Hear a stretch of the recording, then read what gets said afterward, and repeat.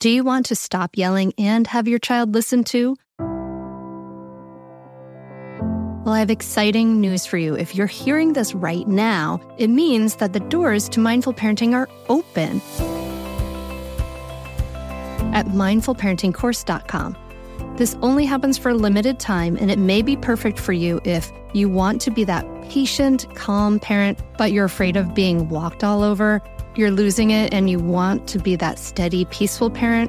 You don't have a cohesive method, and you take in bad advice like just count to 1, 2, 3. Mindful parenting is an evidence-based system that not only teaches you how to calm your reactivity, but offers you a ton of personal guidance. A lot of other parenting coaches talk about the best way to respond to your child, but guess what? They don't walk you through the research-proven practices that it really takes to create changes that actually last.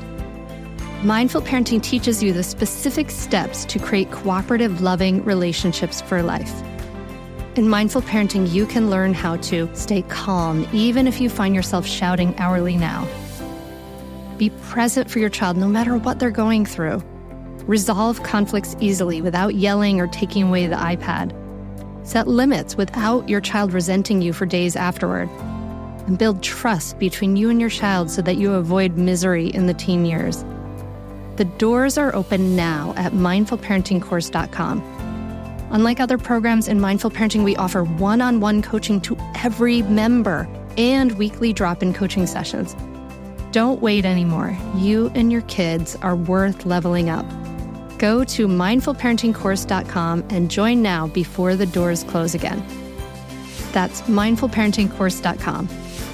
I'll see you there.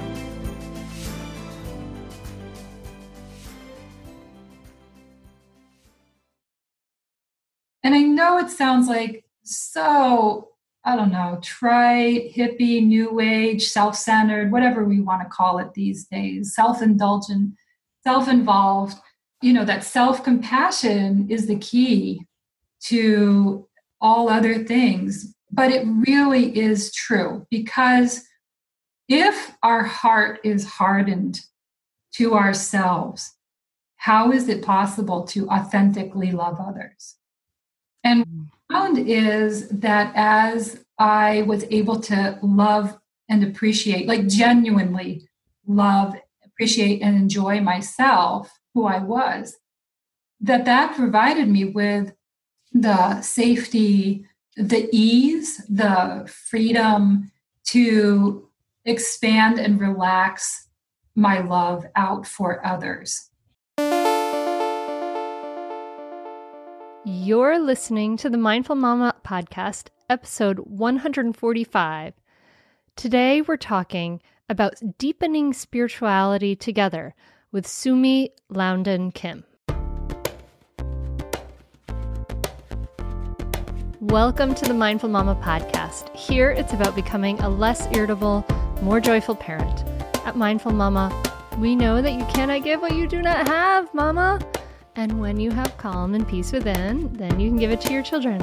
I'm your host, Hunter Clarke-Field's Mindful Mama mentor. I coach overstressed moms on how to cultivate calm in their daily lives to create more peace and cooperation in their families. I've been practicing mindfulness for over 20 years. I'm the creator of the Mindful Parenting course, and I'm the author of the upcoming new book, Raising Good Humans, a mindful guide to breaking the cycle of reactive parenting and raising kind, confident kids. Welcome back, dear listener. So great to connect again, or welcome if it is your new time, first time, new time. I can speak today, your first time listening to the podcast. I'm so glad you are here. Glad to be in your ears. In just a moment, we are going to be sitting down with Sumi Loudon Kim, and she's a very cool woman that I got the pleasure to spend a week with last summer. And she's a Buddhist chaplain she was a Buddhist chaplain at Duke University, and she was a minister for the Mindful Families of Durham. And originally, you'll hear her story. She was originally brought up in a Zen community in the 70s. She had a really interesting upbringing. And she's been a student of the Insight meditation tradition since her teens. And she's the author of several books, including Blue Jean Buddha, The Buddha's Apprentices, and we're going to sit down and talk about her new mindfulness curriculum, sitting together. So this conversation is really about how to bring a mindfulness-based spirituality to your children.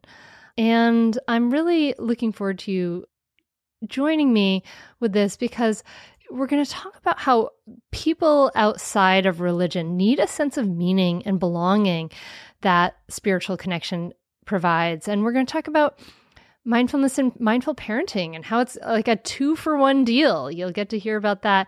And then how to teach your child to regulate their emotions. So lots of great stuff in this conversation. Before we dive in, I want to let you know that I am so excited about taking a VIP group to Costa Rica in April. This retreat is going to be the Raising Good Humans VIP retreat in Costa Rica. And I have some spots, and I would love to talk to you about coming with me. So if you want some more information about that, you can go to mindfulmamamentor.com/Costa Rica. And we'll have you'll get early access to some of the book materials, and so we'll be doing some exercises for deepening our own healing and spirituality, and indeed from Raising Good Humans. So learn more about that at mindfulmamamentor.com/Costa Rica. And now on to this episode.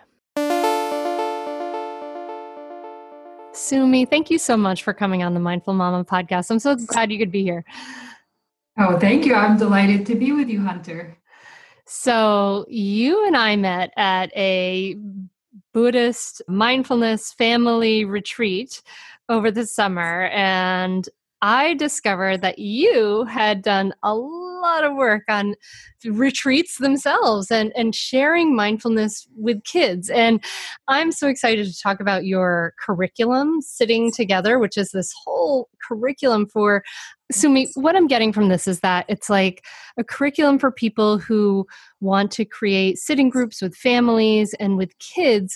And it seems like it's really geared towards people who are kind of coming back to a sense of spirituality as adults. And now that they have kids, they're kind of coming back to a sense of spirituality. Is that kind of who you wrote this for? Yes, that's a perfect glimpse of what it's about. Very good. Exactly. So I began working with families about 8 years ago when my own young family lived in Durham, North Carolina.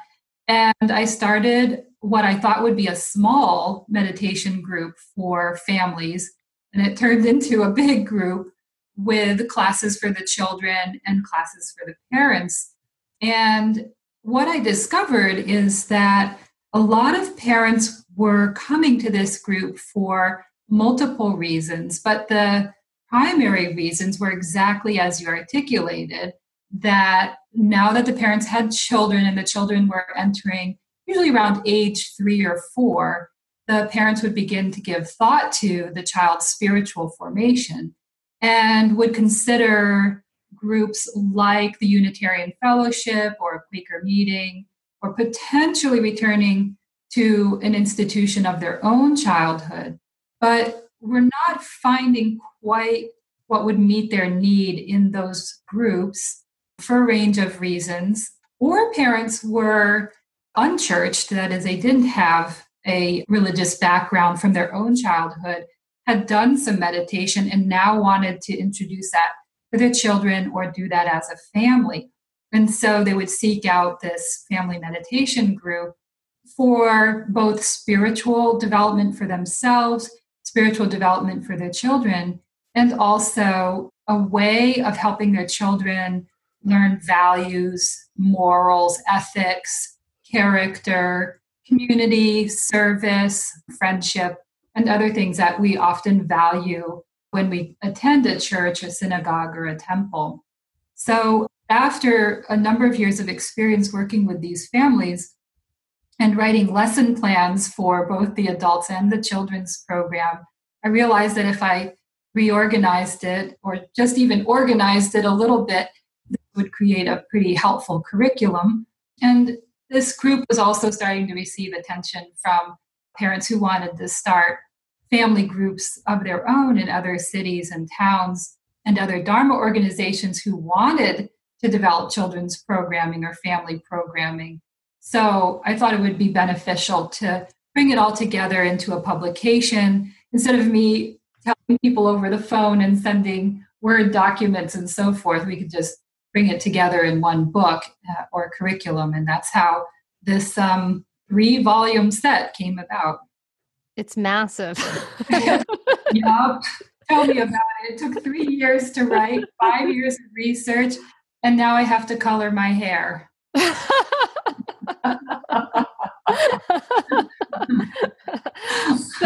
So it's interesting. So you come from, I want to hear about your background a little bit, but you come from like a Buddhist background, but it sounds like this curriculum that you wrote it comes from the Buddhist tradition. But I'm wondering about the people who were in the group, who were in the meditation group. They probably came from all kinds of different backgrounds, right?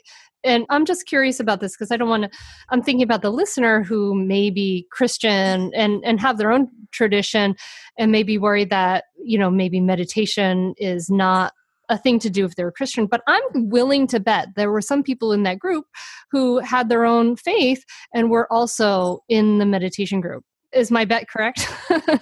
Yeah. So as far as the curriculum, it is written for a very broad range of backgrounds, from people who are interested in what we might call a secular form of mindfulness practice that is highly compatible for people with strong faith traditions, the Abrahamic traditions, Hinduism, etc., as well as those who don't have a particular faith tradition in their lives right now, but want the incredibly helpful aspects of mindfulness meditation around stress reduction, around becoming better parents, and living at a more awake and attuned way. So the curriculum meets the needs of that population, but it is also intended to meet the needs of those who would probably call themselves spiritual but not religious. We call them SBNR in the trade for short, SBNR. And that right now is actually a rising demographic. The Pew Charitable Research Foundation found that over a quarter of all millennials who are now that rising generation of parents identify as none, N-O-N-E, in terms of their faith tradition. So we have an increasing population that doesn't identify with a spiritual or a faith tradition, but is looking for a way to do spirituality. And so mindfulness offers a very useful platform for that. And then on the other side of the spectrum, we have parents who have what we would call a Dharma background, parents who maybe have some Buddhist influence from their own upbringing or something that they encountered in college or practiced as young adults before having children, who do want a Buddhist informed way of proceeding with their family. So I wrote the curriculum to meet the needs of these 3 different populations, which, kind of slide along the spectrum from secular mindfulness all the way up to avowedly Buddhist, you might say, or over to avowedly Buddhist. It would meet the needs of these different populations pretty well. There's a lot of mindful parenting and mindful stuff for children in the world of mindfulness and mindful education and so forth that is straight up secular, and you wouldn't be able to find anything identifiably Buddhist in it. I thought about creating the curriculum in that vein, but the majority of families that I have met were really looking for the additional layer of spiritual development. And the Buddhist perspective, the Buddhist teachings are able to go into some of those important elements around spirituality and spiritual development. And so I found it very necessary to bring in some aspects of Buddhist teaching, only the ones that are really relevant for lay people living busy householder lives and not some of the other teachings that pertain more toward intensive retreat or monastic settings. It really is an awesome kind of curriculum. You talk about gratitude, you talk about fear, you talk about parenting and ethics, you talk about non-harming, anger, and all these different things. So just for the listener, what are some of you talked about how some people come to this to be better parents, to take some of these tools and be better parents. So what exactly are the benefits for the parents and for the children of doing some of these mindfulness practice? What are some of the takeaways that people are having from this? So for the parents, what we see most immediately is that they become much more attuned to their family life and to their children. I would say within a week or two of beginning to practice mindfulness or pick up this curriculum or other programs that might be in their area. So even that intention to become a more aware, attuned parent and to undertake that intentionally begins to have an impact within a week or two. And so parents will find, oh, I'm listening to my child better. Oh, I heard what they were really saying. Oh, I perceived that flicker of emotion that's underlying this difficult moment between us. Oh, I am more aware of myself as I'm doing my parenting thing.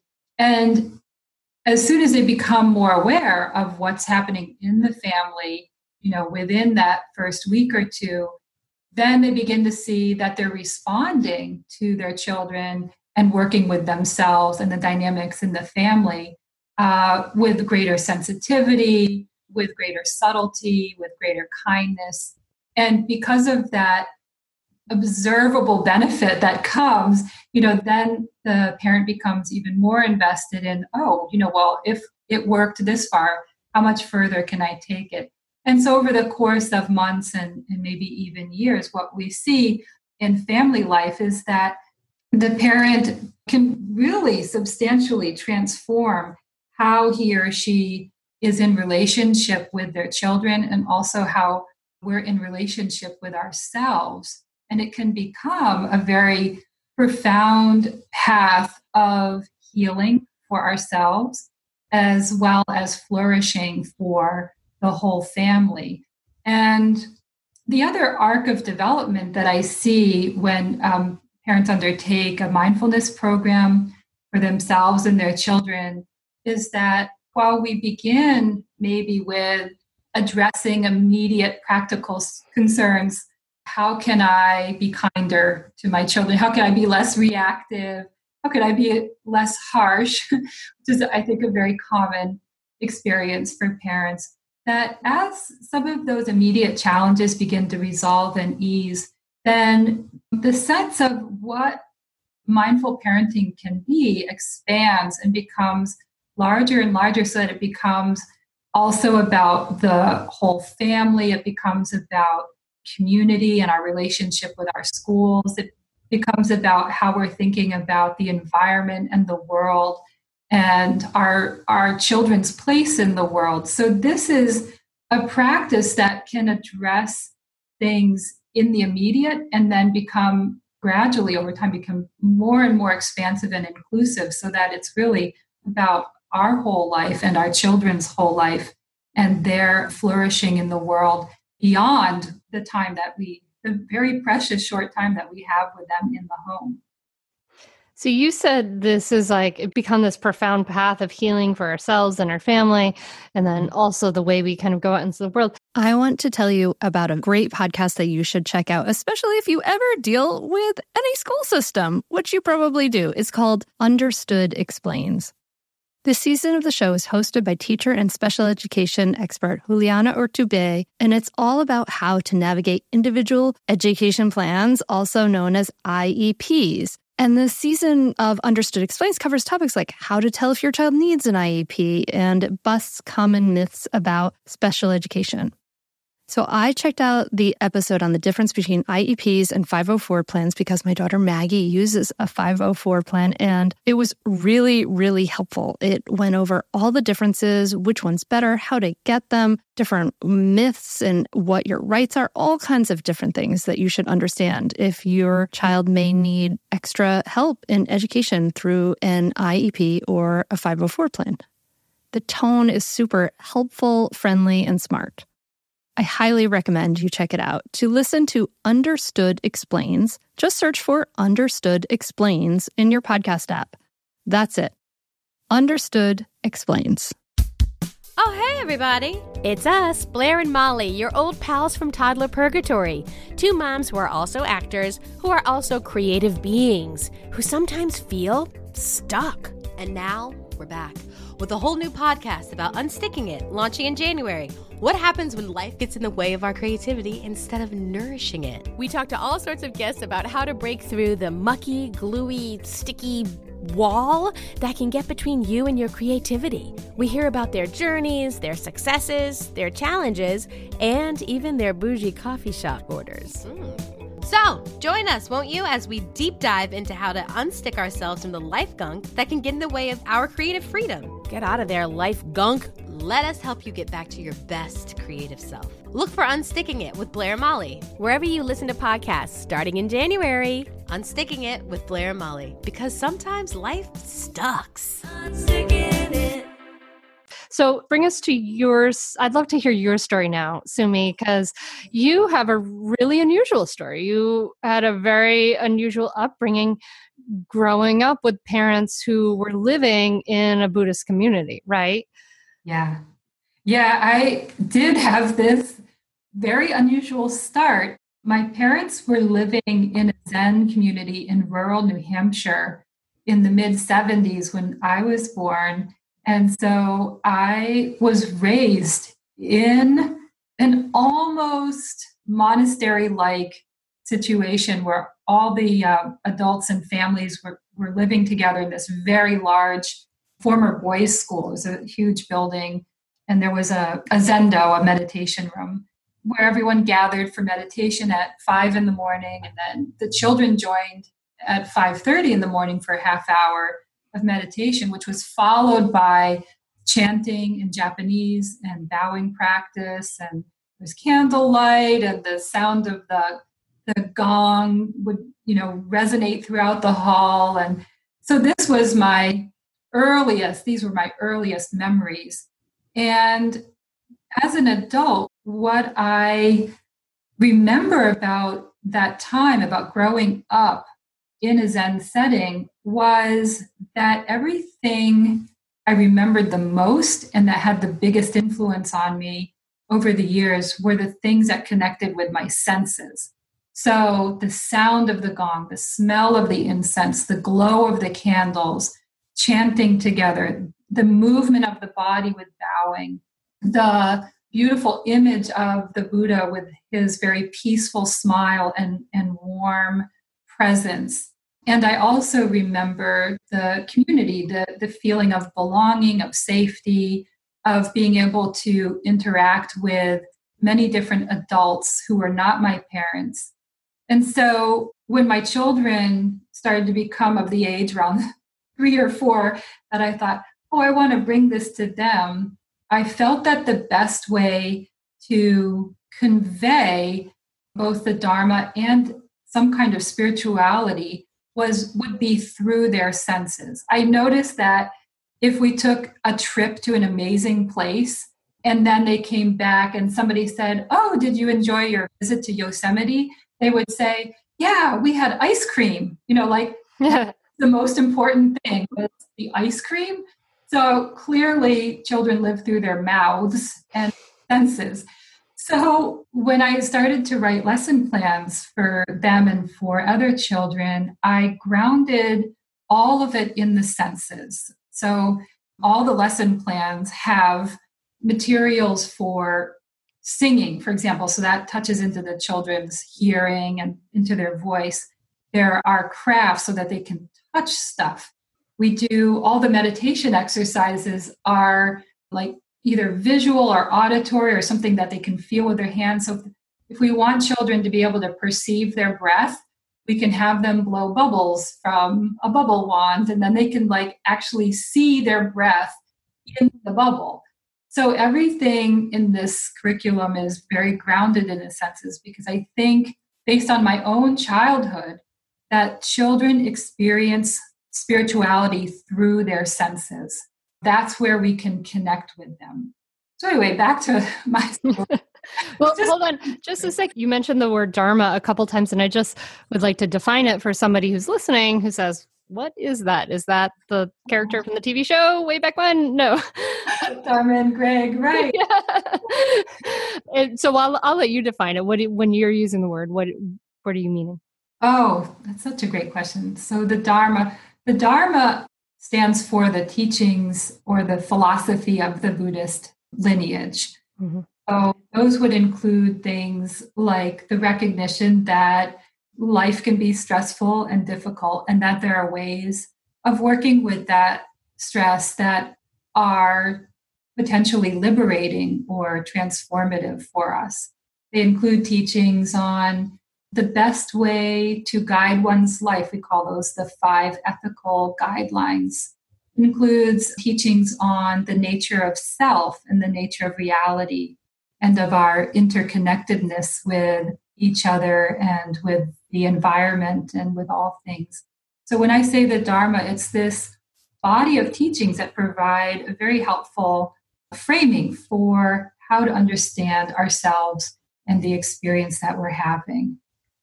No, so you grew up with the Dharma, with these teachings and teachings of interconnectedness and teachings of no self, which means that there's no separate independent self, which is contrary, right, to a Christian teaching, which is like that there's a separate individual soul. And this idea of no self is that you are interconnected, that there are parts of you that come from many different places. Yeah. That make up you. And so it's interesting because there's no way for you to know what it might be have been like to grow up without that teaching. But I'm wondering, can you discern any ways that affected you as you grew up as a young person?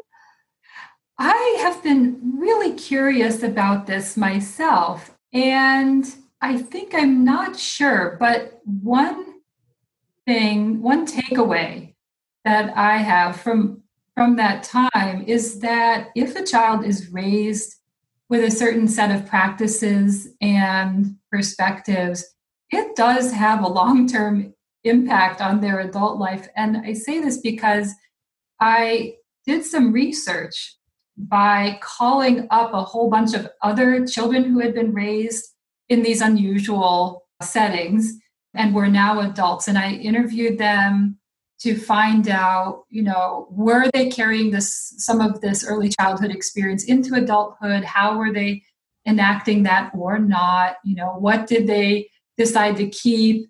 What did they decide to dispense with? And who were they? Was it beneficial to them? And what I would summarize is that, yes, most of they were in their 20s at the time that I did these interviews. I was also in my 20s. They were different. They tended to be, first of all, they tended to take a communal or community approach or understanding to themselves in the world. They had an expanded sense of self that was identifiably beyond I, me, mine, or I'm going to have this profession because it'll make me a lot of money and then my family will be secure. Like they weren't thinking in those terms at all. They tended to think in larger terms, like what is the state of the world and how can I be of service to alleviating the suffering of all beings, for example, some pretty high aspirations. Yeah. So they did tend to bring that into their adult life. And I also found a lot of those young adults to be unusually thoughtful, really good listeners, fairly considered in their speech. They tended to hold ethical standards as a primary way of guiding their lives. In other words, they were very aware of how they were conducting themselves in the world. They had really good intentions. I'm not saying that they were necessarily better than someone raised Catholic or, Jewish or so forth, but definitely whatever work their parents had done in their formative years was coming through in their adult years. Breathe. I'm interrupting the podcast to invite you to imagine listening to the ocean and feeling the warm breeze on your face.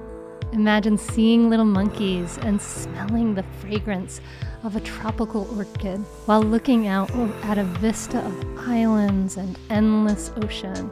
This will be your reality when you join me for the Mindful Mama Costa Rica retreat next April. We'll be staying in a luxurious private estate, which has a view to the beach over the rainforest canopy from every room, as well as from the yoga porch and the infinity pool. Join me and other mindful mamas with each day designed to have a perfect balance of time for yoga, mindfulness, discussion, and free and open time so you can either make it adventurous, go hiking, learn to surf, kayak through the mangroves, go ziplining or more, or make it relaxing. Instead of adventures, relax poolside or wander down to the beach. We'll start each day with meditation and all levels yoga on the yoga porch. Every afternoon, we'll come together for guided relaxation and coaching and discussion with me. Locally sourced foods will be served at breakfast and dinner by our talented in-house chef. If you want to get away from everything and take the break that I know you deserve, join me. We have limited spots available, so now is the time to reserve at mindfulmamamentor.com/Costa Rica or email me at hunter@mindfulmamamentor.com. That's mindfulmamamentor.com/Costa Rica or email me at hunter@mindfulmamamentor.com. I can't wait for you to join me there.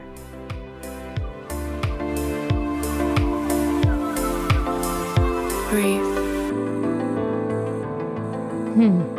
Wow. Wow. I mean, because that's interesting because it's what you're doing is tapping into this whole need out there, right? Where all these parents and young parents who are spiritual, but not religious, right? And I guess, I would kind of characterize myself in that category in some way. I grew up agnostic. My parents were agnostic, meaning that we were just questioning. And so I kind of grew up as nothing. Yeah. And I grew up as nothing in a Catholic town, which is a whole other story. But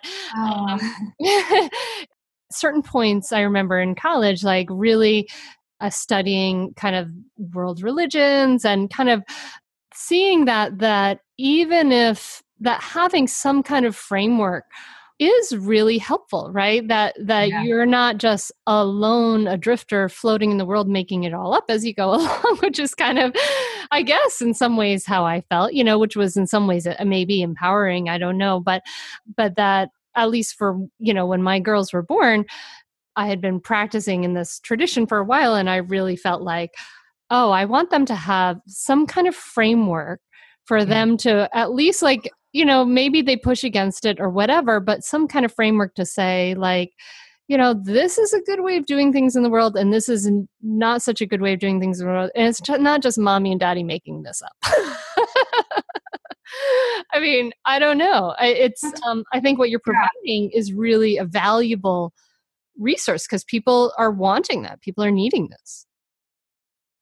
Yes, you are bringing up, I think, the essential point, and I'll affirm it as the Buddhist chaplain. The other chaplains and I met with one of the university psychologists who talked to us about the role of spiritual development in the well-being of the university students there.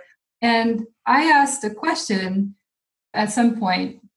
The students who undergo some kind of crisis, whether it's an injury in athletics or alcoholism or feeling suicidal or something like that, the students that his office would tend to see, do the students who have a faith background in their childhood do better or worse than the students who don't?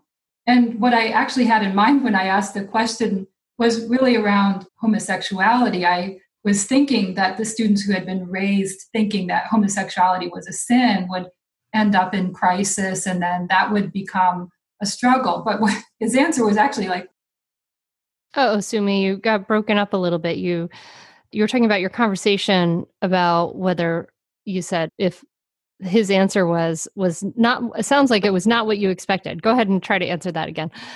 Yeah. So he gave this wonderful answer. He said, it's really informed a lot of what I've done since then. He said, without a doubt, the students who had a churched background, that is, they were raised with some kind of faith tradition in their childhood, not only survived their crisis better, but they were able to make meaning from it and to grow from that experience, compared to those students who had not been raised with a faith tradition, who came from the background that you were talking about for yourself. Because that even if the student no longer agreed, let's say they had been raised Catholic, but were no longer considering themselves to be Catholic anymore, nonetheless, they had a language and a way of thinking about themselves, their experience, and the world that unquestionably helped them to find meaning in what they were undergoing, compared to those students who had not had any ways of making meaning from their broader life experience, which typically come through a church or some kind of spiritual or religious setting. So I thought that was really fascinating. And that's one of the reasons I was motivated to write this curriculum, is to give, especially those families who are SBNR, spiritual but not religious, give them some way of giving their children a language for articulating what they're experiencing, understanding it, making meaning from it, and growing from that. So yeah, I think that's just such a helpful pointer. You know, the other thing about this impulse to find some way of doing spirituality, not letting it remain like this inchoate kind of vague feeling in the background, because we have, especially right now, there's this deep longing for spiritual connection and spiritual grounding, at least here in the United States, that we help people find ways of doing that. And I think the key part of that a lot of us miss is doing that in community, doing that with others. Because the essence of spirituality, from what I can understand, is around connection with something that is greater than ourselves. It's about feeling that connection between this sense of who we are, this sort of small self, and broadening that, extending that out into relationships, into community, into being a citizen of the world and with nature. And so we're longing for these avenues of connection, which is like the heartbeat of what spirituality is. But we're tending to try to do that alone, which is kind of ironic. Like, how do you alone? So we really need to do that in community. And this addresses a second thing that is kind of missing for a lot of us, and that is a feeling of belonging. So when we do these practices, mindfulness meditation or any kind of religious practice with other people, then we're building a community of belonging, which provides, it provides these avenues of connection. It provides safety. It provides soothing. It provides companionship. It's just so essential to spiritual formation. And it's even more essential, I think, for children. So one of the things that this curriculum emphasizes is if you're going to do it, grab a few other people in your neighborhood, or maybe you have a friend who's far away, but you stay in touch online and you can video conference or something like that. But do it with other people, because the heart of spirituality is connection. And this curriculum is built to help us develop those relationships and connections. This is awesome. I'm so excited about it. And I agree. There is that need, that wanting, that sense of belonging. And I like how, you take this and many of us know mindfulness in a secular way of, it's reducing stress and helping us to be more grounded, but to look at these components that, taking this all together and taking the ethics and bringing it all into this place where we're a community, there's a sense of belonging, and we're providing kids with this sense of belonging and maybe around ethics or beliefs that resonate, more deeply than at least the I don't know who I am ethics that I grew up with. But I'm interested about this idea for people who are also like maybe interested in the curriculum in that more of a secular realm, because I'm interested in the idea of a lot of the Buddhist ethics and the things that cross over into this spiritual realm are also have a lot to do with kids' emotional regulation, right? Mm-hmm. I mean, there's a whole bunch. I mean, and some people call Buddhism more of a psychology than a religion, because it's more about helping you regulate and take care of your difficult feelings and get along in the world in this way. So what are some of the things, maybe you can give us a little overview of some of the things in there that help kids with emotional regulation as well? Okay.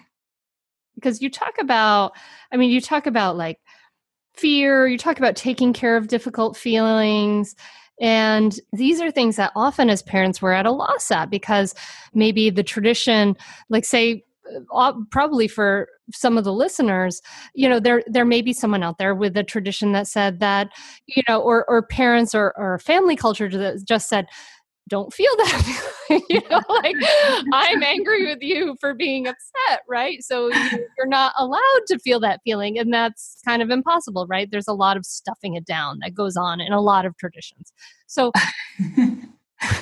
yeah, no, that's hilarious. I guess because I was raised with this whole ethos of being in touch with your feelings, sometimes I forget, that that's not assumed or shared across traditions or modalities. So thank you for reminding me of that. Yeah. So I think one of the most powerful offerings of mindfulness practice is exactly around emotional attunement and regulation. And also I would include, understanding how our mind works, how our brain works, and becoming more aware of what's going on there. So the way this operates is, first we teach the kid how to let go of being so distracted by bringing the attention to breathing.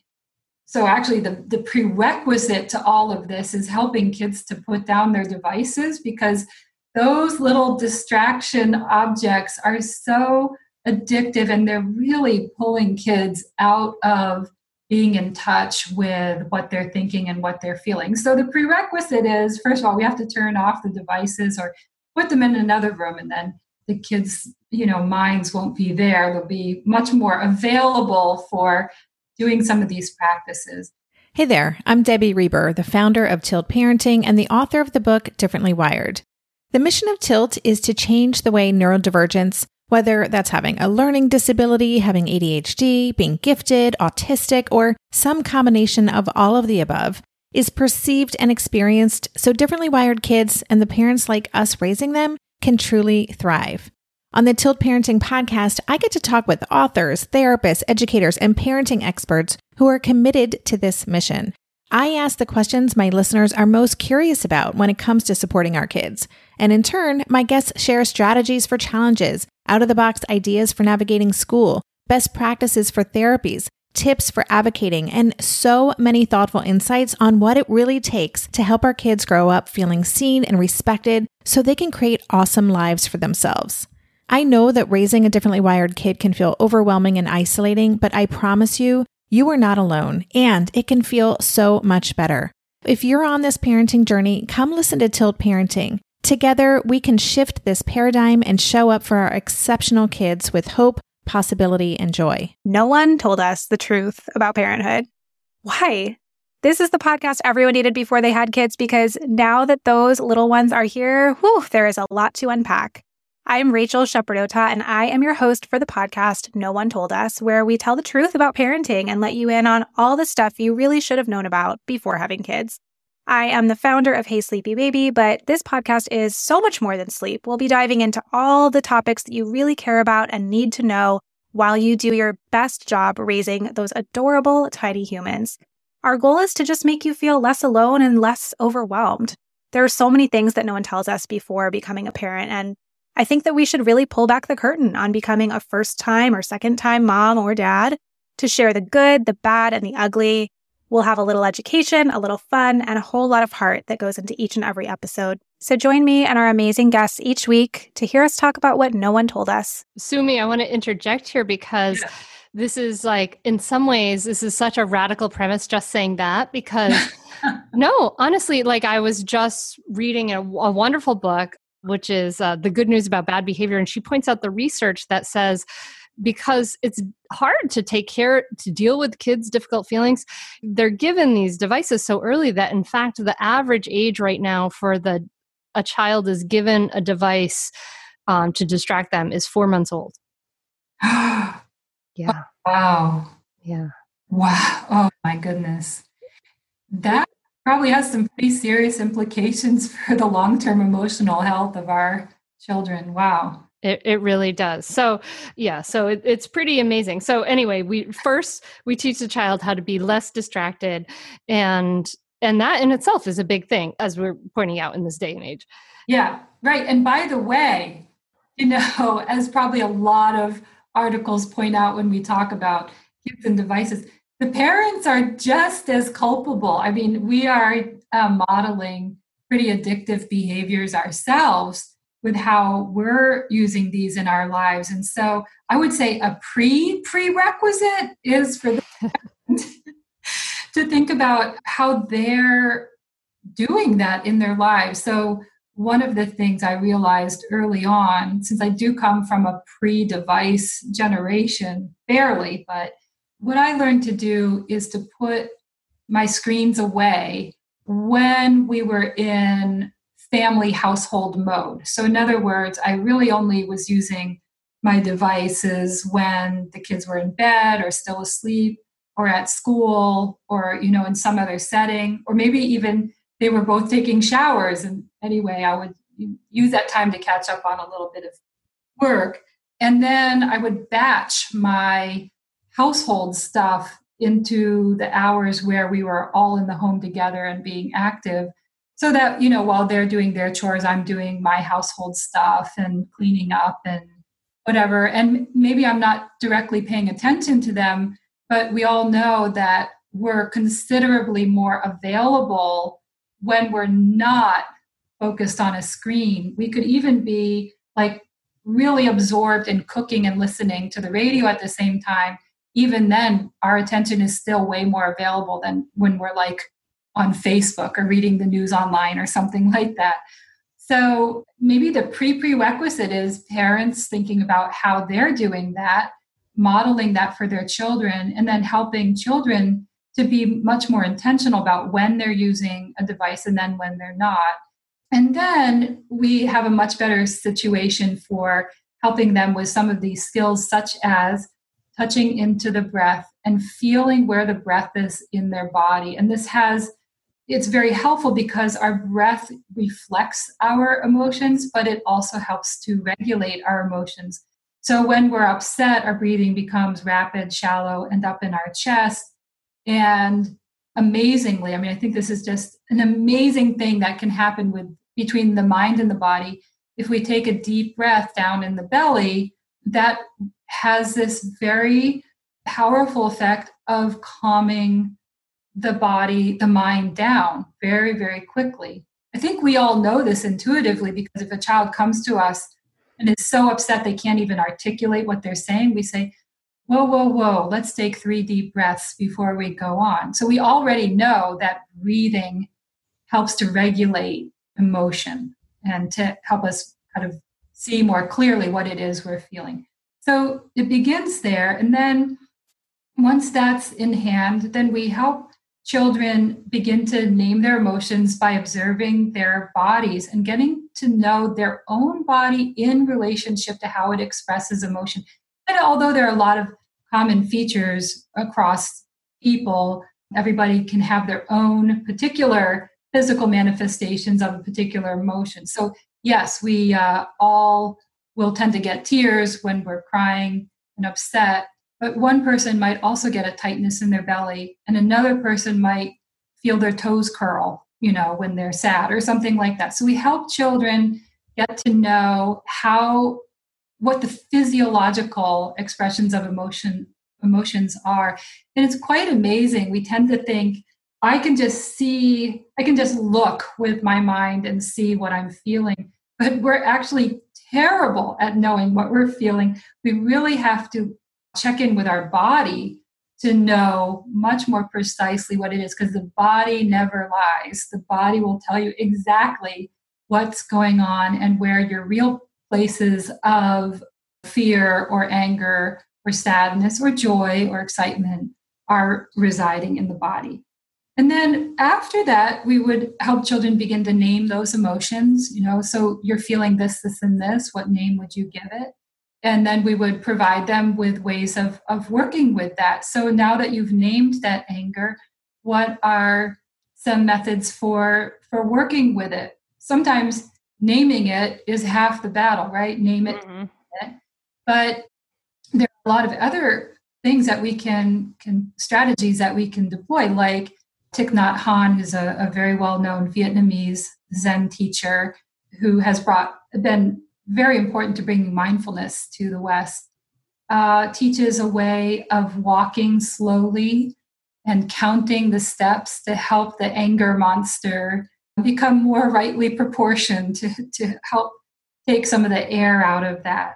We can sit and do some belly breathing. We could go outdoors where the anger has more space to be, rather than in a small room where the anger just bounces off the walls and comes back and hits us. So we provide children with these ways of attending to what they're feeling, giving them some space to think about, okay, I'm experiencing this anger. And then, how do I want to come back to the other person who I perceive as the source of making me angry? And give them some tools for thinking about next steps and how to communicate that. So that's just, I'm just laying it out briefly how we would do that. But again, all of this is resting on the foundation of the parent's own ability or inability to do the same things. And I mean, Hunter, how many times have you yelled at your kids to quiet down, right? Be quiet already. Yeah. Stop being so angry. Get a control of yourself, as we get, Yeah. We have to take control of our hypocritical tendencies. I'd say it's a huge win to start to yell, I'm really frustrated. Right. Exactly. So really, when we think about children's emotional regulation, at the same time, we must be thinking about, where are we with that as parents? How much are we embodying that or modeling that for our children? This is especially true in how we interact with our spouse if we're living with someone, or any other adult member of the household, grandma or mother-in-law. How as adults are we living out what we want our children to begin to develop for themselves?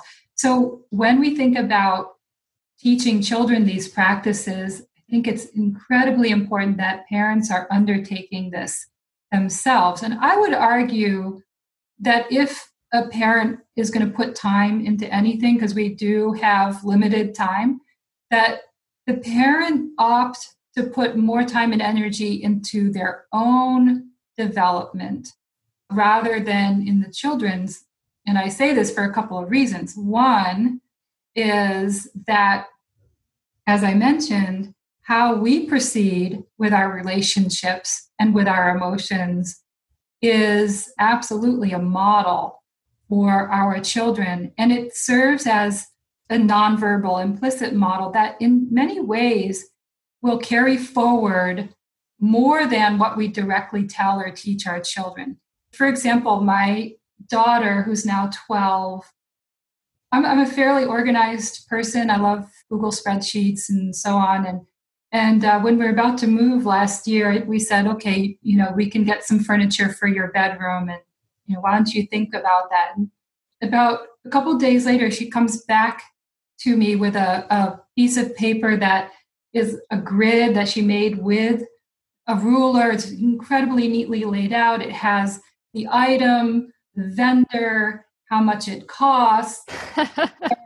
It was a Google spreadsheet. I never taught her how to do that, yet somehow just living with me, she picked that up. I'm like, hallelujah, girl. Let me show you how to use Google spreadsheets. So my 11-year-old makes lists for the day, just like her father.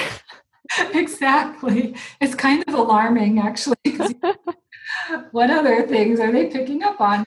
So the modeling is an incredibly powerful teacher. If you put your effort into your own development, it gives you what I like to call a 2-for-1 deal. You developed, and your child will implicitly get that development as well. So I think that's a pretty awesome deal. I love that. A 2-for-1 deal. I love that. It is. I think, so the other reason I think in mindful parenting, the emphasis, if we have limited time and energy, the emphasis of putting it on yourself, the other benefit of that is that I think that most of our parenting difficulties tend to, it's not true for everybody, but for many of us who are drawn to this, tend to reside in our own broken or immature or unresolved places that themselves may have their roots in our own childhood. And that as we work to understand those places and heal those places, that has a pretty big impact on how we parent and therefore on our relationship with our children and how we're relating to them. And longer term, they then in turn relate to their spouses and their children. So just to take this from the theoretical to the real, maybe I can just share a story from my own experience that might illustrate this. Do you want me to? Sure, yeah, please. Okay, so when my kids were much younger, around ages 3 and 5, we were living in an apartment that happened to have a rug in the dining room, which, just as a side note, is a terrible idea. Never had. My husband agrees. Yes, rug plus early childhood. Yeah, if you don't have a dog. Yeah. Don't have right. The dog, the Roomba of pets. That's right. Anyway, so one morning I made them slightly gooey scrambled eggs. I put it on their plates. I went back to the kitchen to do some work, and I come back to the dining room, and there are little bits of scrambled eggs on the floor in the rug. And I get down on my hands and knees and I start to try to get this gooey scrambled egg out of the furry fibers. Does not come out easily. And of course, I'm starting to sweat. I didn't like it. And I start to talk to them from under the table, and they're like kicking their legs and giggling. And I'm like, how many times put your chin over your plate? For God's sakes, how hard is this? You even have a bib on with a catch. Maybe I should make you come down here and clean it up. I just cleaned this rug, and I'm kind of going on and on. And because I had been meditating fairly regularly, just 20 minutes a day, a few times a week. At some point, I kind of like pop out of being me, and I'm able to hear myself as if somebody's recording me. And I can hear myself talking to my kids this way. And I think, they're 3 and 5. What would you expect? Maybe this is a little bit harsh, and it sounds like you have pretty high expectations for kids so young. And then I thought, yeah, these are high expectations. This does sound harsh. I wonder where I got that kind of parenting voice. Why do I talk this way? And then this voice from the beyond kind of comes forward. I wonder if I talk to myself that way.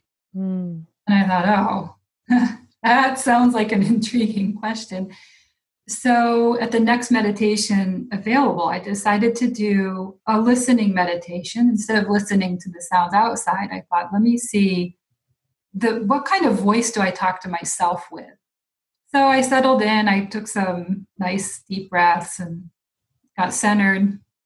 And then I just opened my ears and I listened.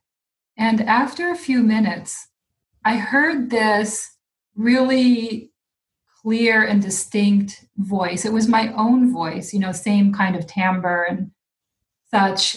And the voice went something like this: sit up, pull your shoulders back. You call yourself a meditator? 30 years and you still can't follow your breath? Really? And I was just like, it was so painful. It was painful to hear that. And as soon as I heard it, I had kind of 3 insights that sort of flashed one after the other. Boom, boom, boom. The first was that the voice that I speak to my children and my spouse with is exactly the same voice that I speak to myself with, and vice versa, and that they were mirrors of each other. The second realization was that the voice that I talk to myself with has its origins in the voice I took on from one of my parents.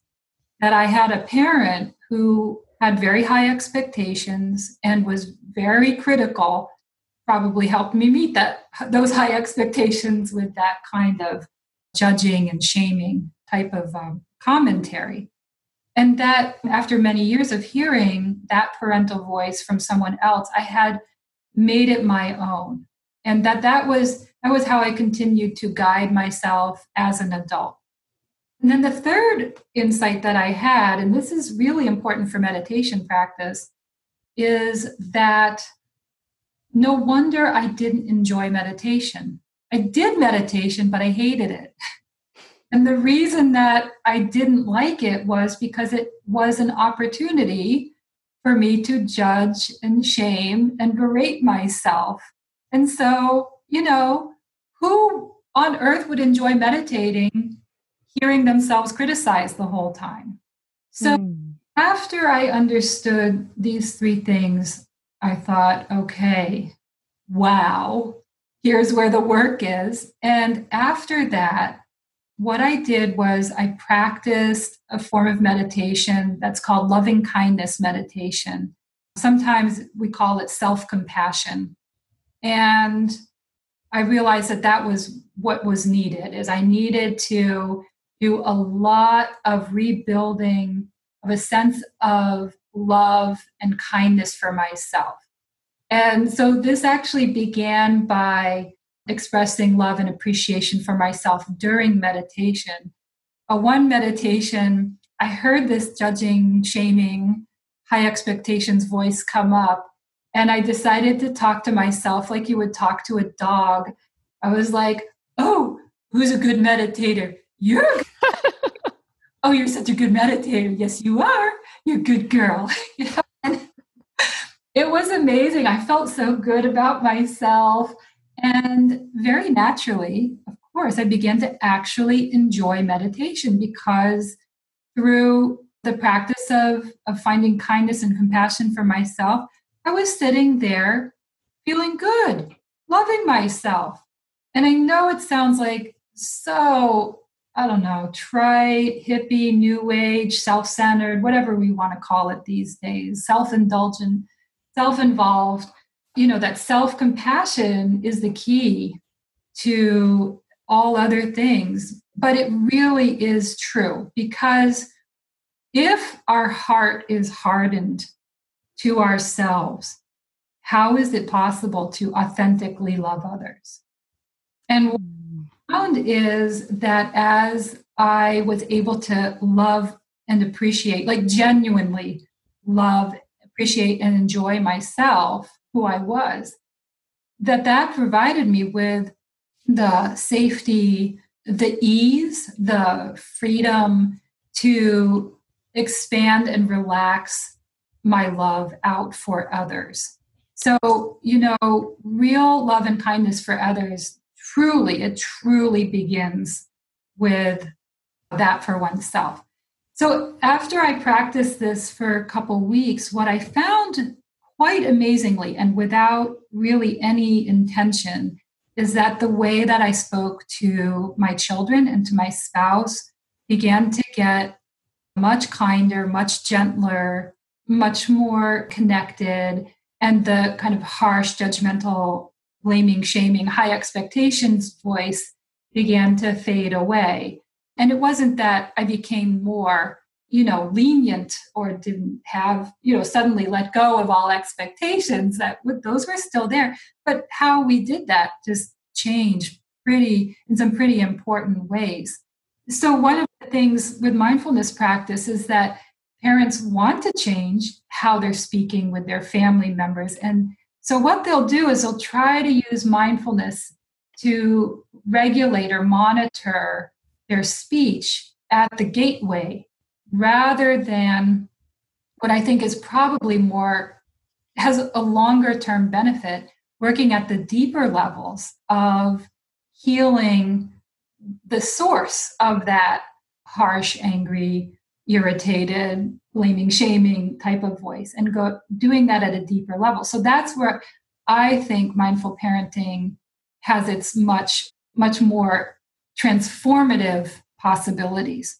Sumi, thank you for that story. That's awesome and incredible. And I love how, it was like this toppling of the dominoes, when it was started with the scrambled eggs and taking that stress and that challenge, and then taking that challenge and letting that challenge be your teacher, which was profound teacher. So unfortunately, we have to stop talking, because as we discovered on our retreat, we can talk together for a long time. Sorry, I'm also a long talker. But I want to know before we go, Sumi's curriculum is called Sitting Together. It's by Wisdom Publications, but where can people connect with you and find out more about your work online? Oh, thank you for asking. Well, the best place to buy it is on Amazon. That's where it's the most affordable. It's a 3-volume set, and it includes an activity book, like coloring pages for your word puzzles, really fun stuff to engage them in this material. And then at mindfulfamilies.net is where they'll find songs for downloading and an amazing bibliography. There are so many wonderful children's books that we can read to our children about how to eat an apple mindfully or how to calm down the anger monster. I find that reading stories with children is one of the best teaching tools, because it offers a third voice that isn't your parenting voice about how we can do mindfulness as a family. And songs are equally valuable, because they provide instruction or perspective in a way that's super memorable and really enjoyable especially for young children. So if people can go to that website, you can find these songs and these storybooks. And you have one of my daughter's favorite songs in there, "Standing Like a Tree with My Roots Dug Down." Yeah, that is a great song. I love that song. This has been so much fun, Sumi. Absolutely wonderful. Maybe we'll have to have you on again to answer any unanswered questions that we have about this. And I just really appreciate you and the work that you're doing. I appreciate that you have taken the time and the effort to be so meticulous putting together this curriculum and this work that will undoubtedly benefit so many people. So I just want to extend my thanks for this and this talk. Oh, thank you, Hunter. It was delightful. I love sharing this. It's been so important for me. I have gone from being an upset, irritable, unhappy mom to being an upset, irritable, happy mom. No, I'm just kidding. No, to being, it's been transformative for me in so many ways. And I'm really happy to share it with other parents and wish all of you well in your own personal journey. I think, the time that we have with our children is so precious, and it's really about all of us in the family flourishing together and deepening spiritually together. So it's a remarkable opportunity for practice, and I encourage everyone to think about it in that way. That's awesome. Thanks so much. You're welcome.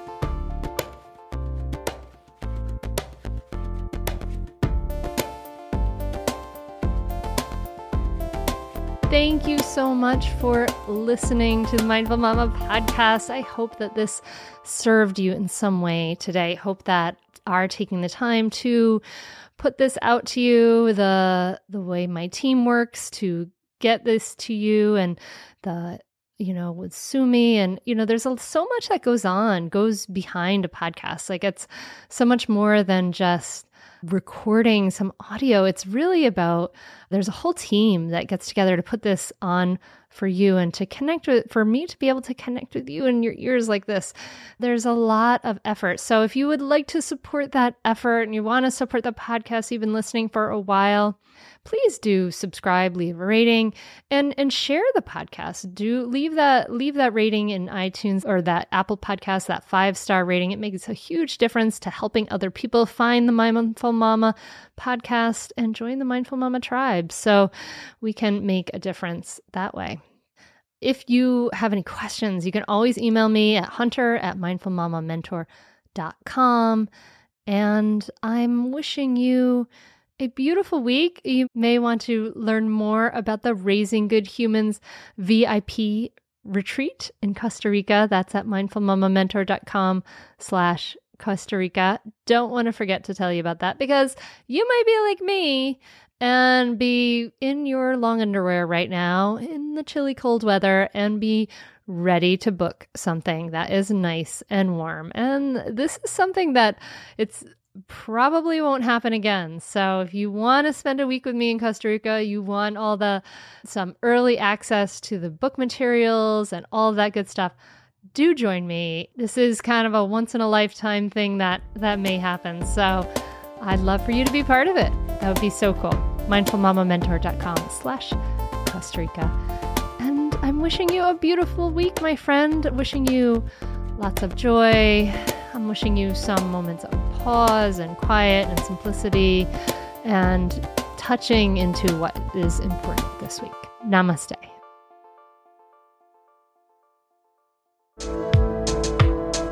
Thank you to DJ Taz Rashid for this wonderful song, Inspiration Drive. Go ahead and download his album, Live in Love, on Apple Music or on Spotify or wherever you listen to music.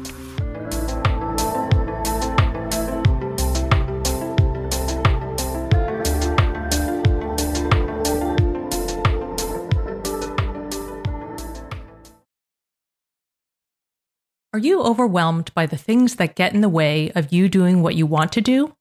Are you looking for ways to simplify life to better align with your values?